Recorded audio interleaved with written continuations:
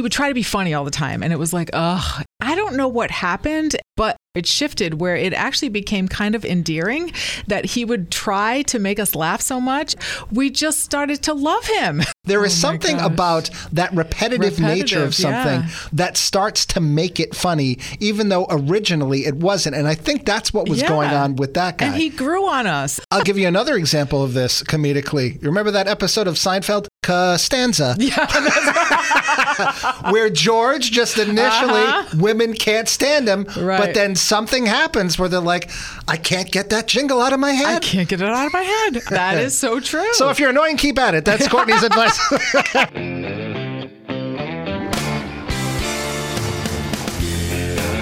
Episode 66, Coping on the Couch with Courtney and Brian. I'm not going to be here for episode 67, so I'd better make this one count, Courtney. Yeah, you better. And I can't believe we're already up to that. 66. I know, huh? It's crazy. Wow. How the time flies by. As you say, Courtney, the days are long, but the years are short. They certainly are. Courtney, of course, is a mental health therapist. Courtney Kelly, that is. I'm Brian Mulhern. I have been a long time patient within that world. And what we try to do every single week is break down some of the walls, the stigmas associated with going on therapy appointments. And this time I think we're going to give some advice that is on the positive side and something that you can use for good whenever you are addressing any problem that might be causing you mental health issues.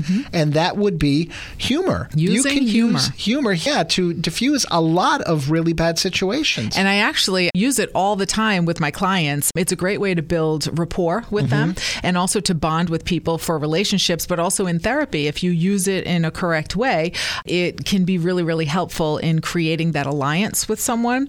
The other thing, though, I always use it with clients to suggest, like if they have issues with a spouse or a significant other, someone in the family, a friend, I will come at things from a humorous side of things to kind of say, okay, listen, this will break the ice between you and that person. If there's some tension, maybe framing it this way. And I find that I often do that in a humorous way to try to help them to bring that into the relationship. It can definitely let some air out of that tension balloon from time to time. But you also have to be careful where and when and how you use it. Right. Because if it is taken the wrong way, believe me, I've been here many, many times. I'm trying to be funny, but it's not necessarily taken that way. Or maybe it's not being delivered at a time where somebody thinks that humor should be interjected in a situation. And it really is about reading the room and how serious the situation is. But if you can drop a well-timed humor hand grenade, it's gotten me out of a lot of jams, Courtney. Well, I give you credit because you really are very good at that. That's what you do. I mean, you craft jokes. Your brain is like a ping pong thing. I don't know. You explained it to me one time. It's so confusing. How you come up with jokes and how they go. I don't even understand it. How did I explain it? From one side of your brain to the other. I just imagine like ping pong balls going on in there. Oh, I was telling you how I craft a joke and what that process is. And maybe this can help people in terms of humor. The person who taught me how to write a joke is a guy by the name of Frank O'Donnell. We are from Rhode Island. He is a Rhode Island Comedy Hall of Famer, longtime comedian. And basically what he said was, think of a topic, and then what you do is, at first when you don't know what you're doing, you write down every word that you can think of that's associated with that topic. So give me a topic, Courtney. Just give me any word at all. Any word. I don't know. Balloon just came into my head. Balloon, okay. So balloon animals is one way that I could go. Helium is a way that I could go. Right. Hot air is a way that I could go. And you just start writing all of these things down, and then you say, is there any way that I can turn that around and use that as part of a joke about a balloon? And the element of surprise is very important in humor, because if you can come up with an obscure reference that everyone still pretty much gets and use it to surprise them and make them say, ha, I wish I thought of that. That's essentially what a joke is. That is actually, So now did I explain it better to you? Right. I still feel like ping pong balls in my head. Well, yeah, but for me, because I've done it for so long, it's very rapid fire. It's rapid fire. So I don't need to write it down longhand. I know the process, and I have a very active brain, which, as we both know, has been used for evil in the past, because when something's bothering me, I can't shut it off either. But in terms of ways to try to be funny, because that's the other problem. Everybody thinks they're funny. Right. And some people would even say that I'm not funny, and that's perfectly fine. I've made quite a living off of it, so that's how I make myself feel better. it is all about taste, but sometimes people think they're funny and they're really being grating and annoying, but they don't know it because nobody ever wants to tell them. So I don't know how you gauge that within your own life. The example that I always give too, even in the comedy world, when you're hanging out with comedians in a green room or in a writer's room for a TV show, the most annoying person is that person who feels like they have to be on all the time. It's that guy who wants to be Robin Williams, who's constantly improvising and moving around and picking up props and everything else. And it's just like, dude, we're trying to have lunch. Like, I mean, come on. So just watch out for little things like that, because for as much as you may be well-intentioned when it comes to humor, it still can bite you in the you-know-what every once in a while. Right. And also, the thing is, sometimes people can use humor to mask other things. They don't want to go into other emotions. And so sometimes people are constantly making a joke because they don't want to go a little deeper. And Defense mechanism. Yeah. And I know with my husband sometimes, because he keeps things very even-keeled, and when he's having trouble with something, he still makes jokes about things. And so sometimes I have to tell him, listen, stop with the jokes. And I know what he's doing. And he's, for the most part, I mean, that is what our relationship is built on. We crack each other up. We love joking around. We make songs up. We just do silly things and we just laugh all the time. However, there is a time where sometimes you have to tap into some other emotions and see what's going on as far as how people are feeling and really what they're dealing with and what they're struggling with. And sometimes humor can be used, although it's awesome, it can be used to really help you bridge a gap and feel more connected with things. But once in a while, you just have to watch that with people who joke all the time. They're using it to escape and not to go into some of those deeper emotions. Well, then there's this, because I have sort of a cadence that allows for a certain amount of sarcasm and humor. And where I get tripped up is when I'm trying to be serious, sometimes people think I'm being sarcastic. And then I'll have to say, no, I actually meant that genuinely. Like, they'll laugh at what I'm saying. I'm paying you an actual compliment, for example. And they just don't know that I'm doing it. So sometimes I have to watch that. And you mentioned relationships, and I think that's another good road to go down, because I find that this becomes a problem. And I can speak to this in my own relationship, which is entering its 15th year. I was very funny to her at the beginning. Then there started to be resentment about my humor because, as I've said before, she said that when I entertain, no matter what I'm doing, podcast, radio, stand-up, roast, writing, everybody else gets the best version of me. And then I come home and I'm miserable because a lot of people who get into comedy are kind of dark and they don't want to do it when they get home. So I understand that. But here's the other problem too, because she always says, you never try to make me laugh. But after a while, I just think that everyone's act gets a little bit old. And you can say that about any relationship in other directions too. Things get a little bit stale. She's heard all of my best material. And a perfect example of this was the other night. And I actually had to hit pause on the live television because I said, for as much as you like to give me the business about me not trying to be funny, this is an example of why I don't even bother trying. We're watching America's Got Talent, and there is a magician who is on, and he is performing, and he is interacting with the judges. And so he points out Heidi Klum, and he says, can we bring Heidi's X down right now? And he meant the X that she uses to X acts, to bring that down, to lower it. And I said, as soon as he said, can we bring Heidi's X down? I'm like, what, a seal in the house? And absolutely nothing.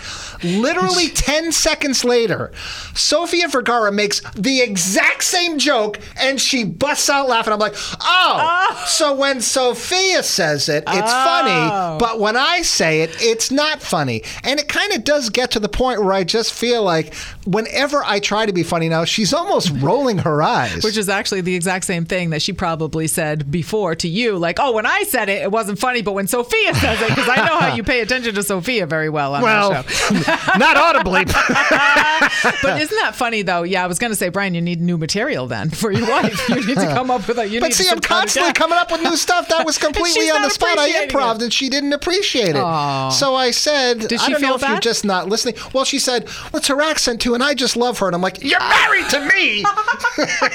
That's funny. I worked on the New England accent because I'm on radio. If I bring that back, will it help? If I'm that guy from Boston, will that help? Will that help? What do I got to do? Well, at least you had a good joke of it afterwards. Yeah, it actually provided some levity. You can use it on the show, calling each other out and giving each other the business. Yeah. That is kind of a way, too, to use humor in a relationship. Exactly. Humor is awesome, and I meant to add this in. Great for your immune system, for your cardiovascular health, pain reduction, Brian. Oh, my gosh. I believe all of this. Cognitive health. health, quality of life, and also it boosts your mood. It's a stress reliever. It helps with anxiety too. It helps you to alleviate some of that anxiety when you can just bust out and have a joke. And even when you had to have a conversation about the joke with your wife, there's so much benefits to that. And also she sees that you're trying to make the effort. Think about it this way too. It's a form of entertainment. And what is entertainment at the end of the day? That is a form of escapism. Yeah. Why do you go out to see a funny movie? Why do you lay down money to see a stand-up comedian? Right. Because you want to forget about all of the crap that is weighing you down. So if you're dealing with crap between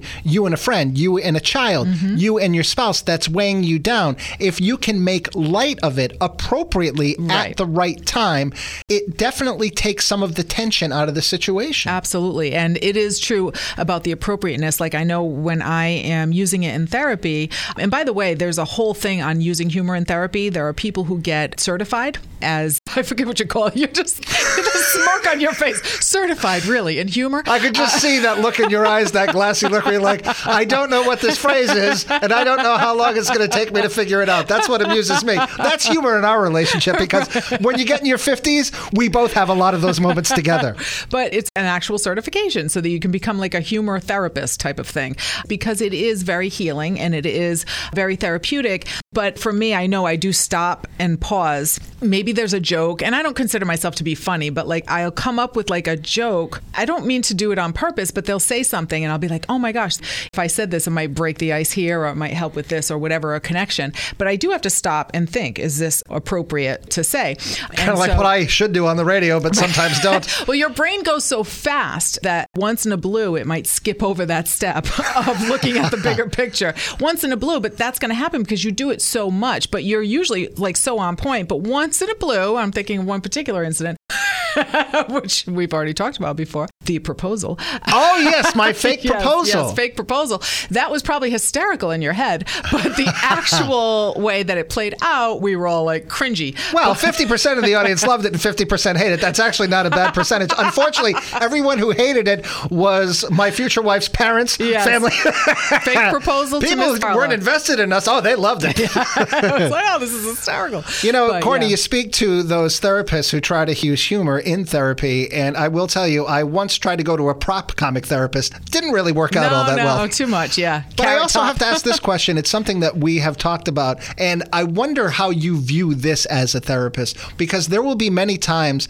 that I go in, and just because of who I am and what I do, I feel like I have to entertain the therapist, and I feel like I have to do material, and also as my own defense mechanism, because that's where all of this came from all of the blackness and the darkness. Right. I make light of some of the things that I have going on. Is that something where you're thinking to yourself, all right, this is a problem we're going to have to work on because maybe he does this a little bit too much? Yeah. And how do you approach something like that? And that's the thing. I'll zone in on that and say, okay, so it seems like this is something that you use all the time and you're deflecting me. You're trying to like, so that I don't get in there and like kind of, because you don't want me to get in there and get to the deeper place.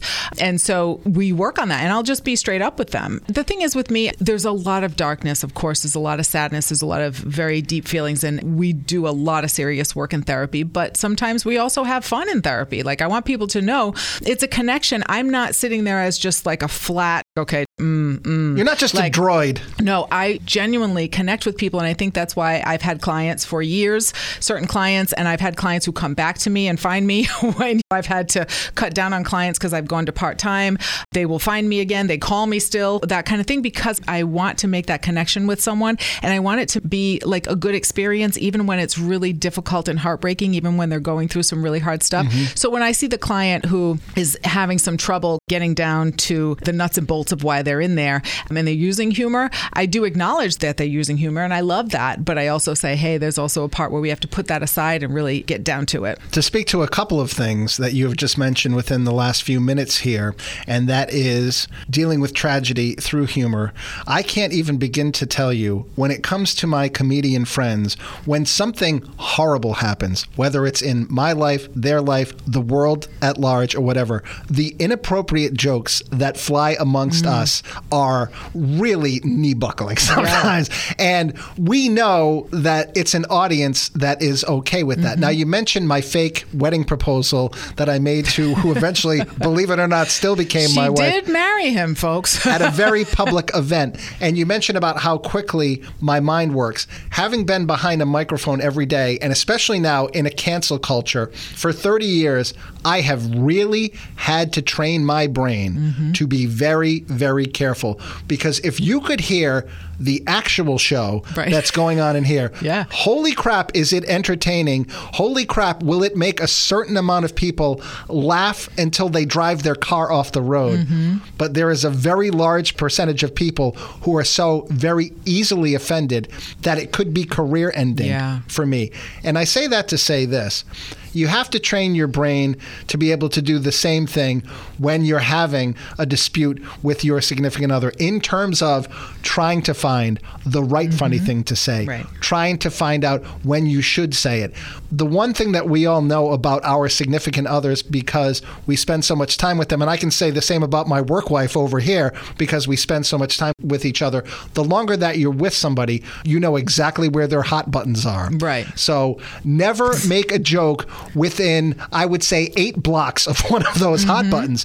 But it does take a lot of work, like anything else does when it comes to therapy, to be able to train yourself to say the right and the appropriate thing. And the other thing is, too, in a relationship, aside from the humor together, you can also have humor about yourself. You can admit certain things that will make that concession to the other person so they understand, much like you do, but not to the extent that you do. My self-deprecation, we talked about that a few weeks ago. Yeah, exactly.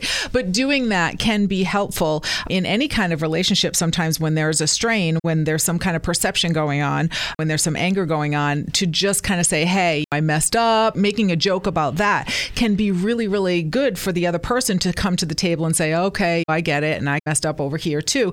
And it just makes everybody feel more comfortable. Well, even take humor out of the equation. If you were having a disagreement with a significant other, or if there's something that they have done that is driving you crazy, a way to disarm that situation is to say, look, I'm going to admit to you that what you did hurt me in this way, but I'm also going to say this. I remember the time that I did this to you, and I remember how you felt about it, and I was wrong then, and I admitted it, and I just want you to know that's affecting me in the same way right now. Right. It's very non-confrontational, and sometimes humor can be viewed as aggressive, and especially if it's perceived to be insulting. And like I said, in that instance, take the humor out of it. If I come directly at you, I take no accountability whatsoever. Right. That feels like an attack. Even though you're going for yucks with humor, sometimes it still feels like an attack if you're not doing it right. Right. You have to be very careful with that and know who you're talking to. Just like you had said,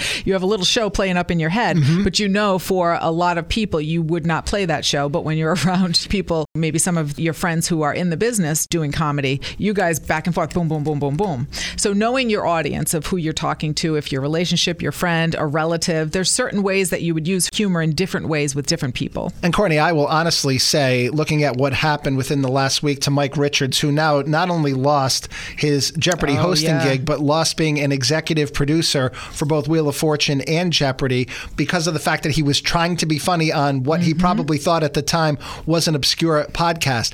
I am a work in progress, and the line is always moving. And every time I see a story like that, I think back to the 30-year-old version of myself and some of the things that I said on an alternative rock station that was designed to be for 18 to 34 males before even the Janet Jackson thing started. I'm like, anybody could dig up anything on me and my career would be over.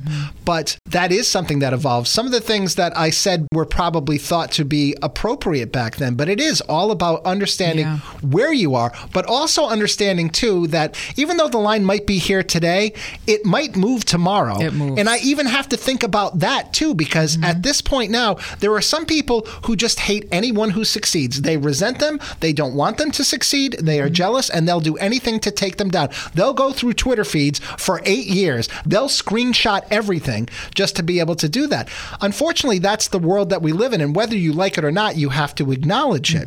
And the other thing that I want to say is this is why I love nothing more in the world of comedy than to roast fellow comedians, because you walk into that room and everyone in that room knows there are no boundaries, there are no limits. You can say whatever you want. If you're easily offended, you shouldn't be here. Yeah. Speaking of which, I had the exit. Rhode Island Comedy Hall of Fame roast me back in 2017, and I made the mistake of having my entire family, including extended family, at the table right in front of the podium. So as we were all looking down, and a lot of them were, let's just say, a bit older. And I said to my parents, I don't know if this one should be there. I don't know if Uncle this one should be there. And there is nothing more of a comedy killer and nothing that makes you feel worse when you're trying to land a joke in what you think is a safe space and it doesn't work. And take it out of the entertainment arena when you're in a relationship with somebody and you're trying to land that joke and they're not having it. Now you've taken a problem that was this big and I have my hands about an inch apart, and now it's this big, and now we're talking 3 yards. Like, what do we do? What do we do? Well, I guess you'd be coming to couples therapy and talking about that, and we'll say, where do you hear my material in couples therapy? The appropriateness of your jokes, Brian. But I did want to mention that with relationships, we talk about how important it is for humor, like we've been discussing this, but I guess they really do say that humor and sexiness tend to be more romantically attractive than wisdom and beauty, Brian. Courtney, I will say that I've seen many, many surveys that ask women what's the number one thing that they're most attracted to. And sense of humor is very often near or at the top of the list. And I can speak from experience. This is not me being self-deprecating. This is reality. Physically, I'm not winning any trophies, as I've said in the past. But I can't even begin to tell you the women that I've dated where I'm just like, holy crap, if not for my sense of humor, there is no way that I would be with this woman. There have been times where I've been within an inch of being beaten to death, and I say that one thing that diffuses the situation that I feel like might have saved my life. Wow. This can be a very valuable tool. Yeah, your brain, Brian. Unbelievable. I don't know but what's again, going on up it there. can also get you in a lot of trouble. And again, you can say there, your brain, Brian. Your brain, Brian. Oh, one thing I wanted to mention, you talked about people who weren't funny or they were trying to be funny, that kind of thing. I think one thing to remember, because this guy always jumps into my head, this guy that I worked with in a restaurant years and years ago, he would try to be funny all the time. And it was like, ugh. It was exhausting. It got to that point, like those comedians that are on all the time. Right. And it just felt like that. But I don't know what happened. And we all kind of just felt like, oh man, what's he going to say now? But something happened where it shifted, where it actually became kind of endearing that he would try to make us laugh so much. And I don't know what happened, Brian, but it shifted to where we just started to love him. So like, I think it's important to remember that the person who's trying to make you laugh is doing it because they're trying to make a connection, and it's for a good thing. It could be a very endearing thing. There's nothing malicious about it, but David Letterman has an excellent theory comedically about this, and he was my biggest influence as I was coming up. When he was on Late Night with David Letterman, this angry guy who hated GE and hated NBC, he used to have this thing where he would do callbacks. He would make a joke that bombed, and then he would continue and do some other stuff, and then he would refer back to it, and maybe somebody would titter. And he said, the key to that is do it like 3 or 4 times, and then do it another 8. And he said, and I guarantee you by then it's going to start getting laughs. There is something about that repetitive nature of something that starts to make it funny, even though originally it wasn't. And I think that's what was going on with that guy. And he grew on us, and then we just started to love him. And I was like, do you remember when we kind of thought it was just annoying, like all the jokes and all that stuff? And it was weird. I don't know, to this day, I'll see him on Facebook and be like, aw. I'll give you another example of this comedically. You remember that episode of Seinfeld? Costanza. Yeah, where George just initially, women can't stand him, but then something happens where they're like, I can't get that jingle out of my head. I can't get it out of my head. That is so true. So if you're annoying, keep at it. That's Courtney's advice.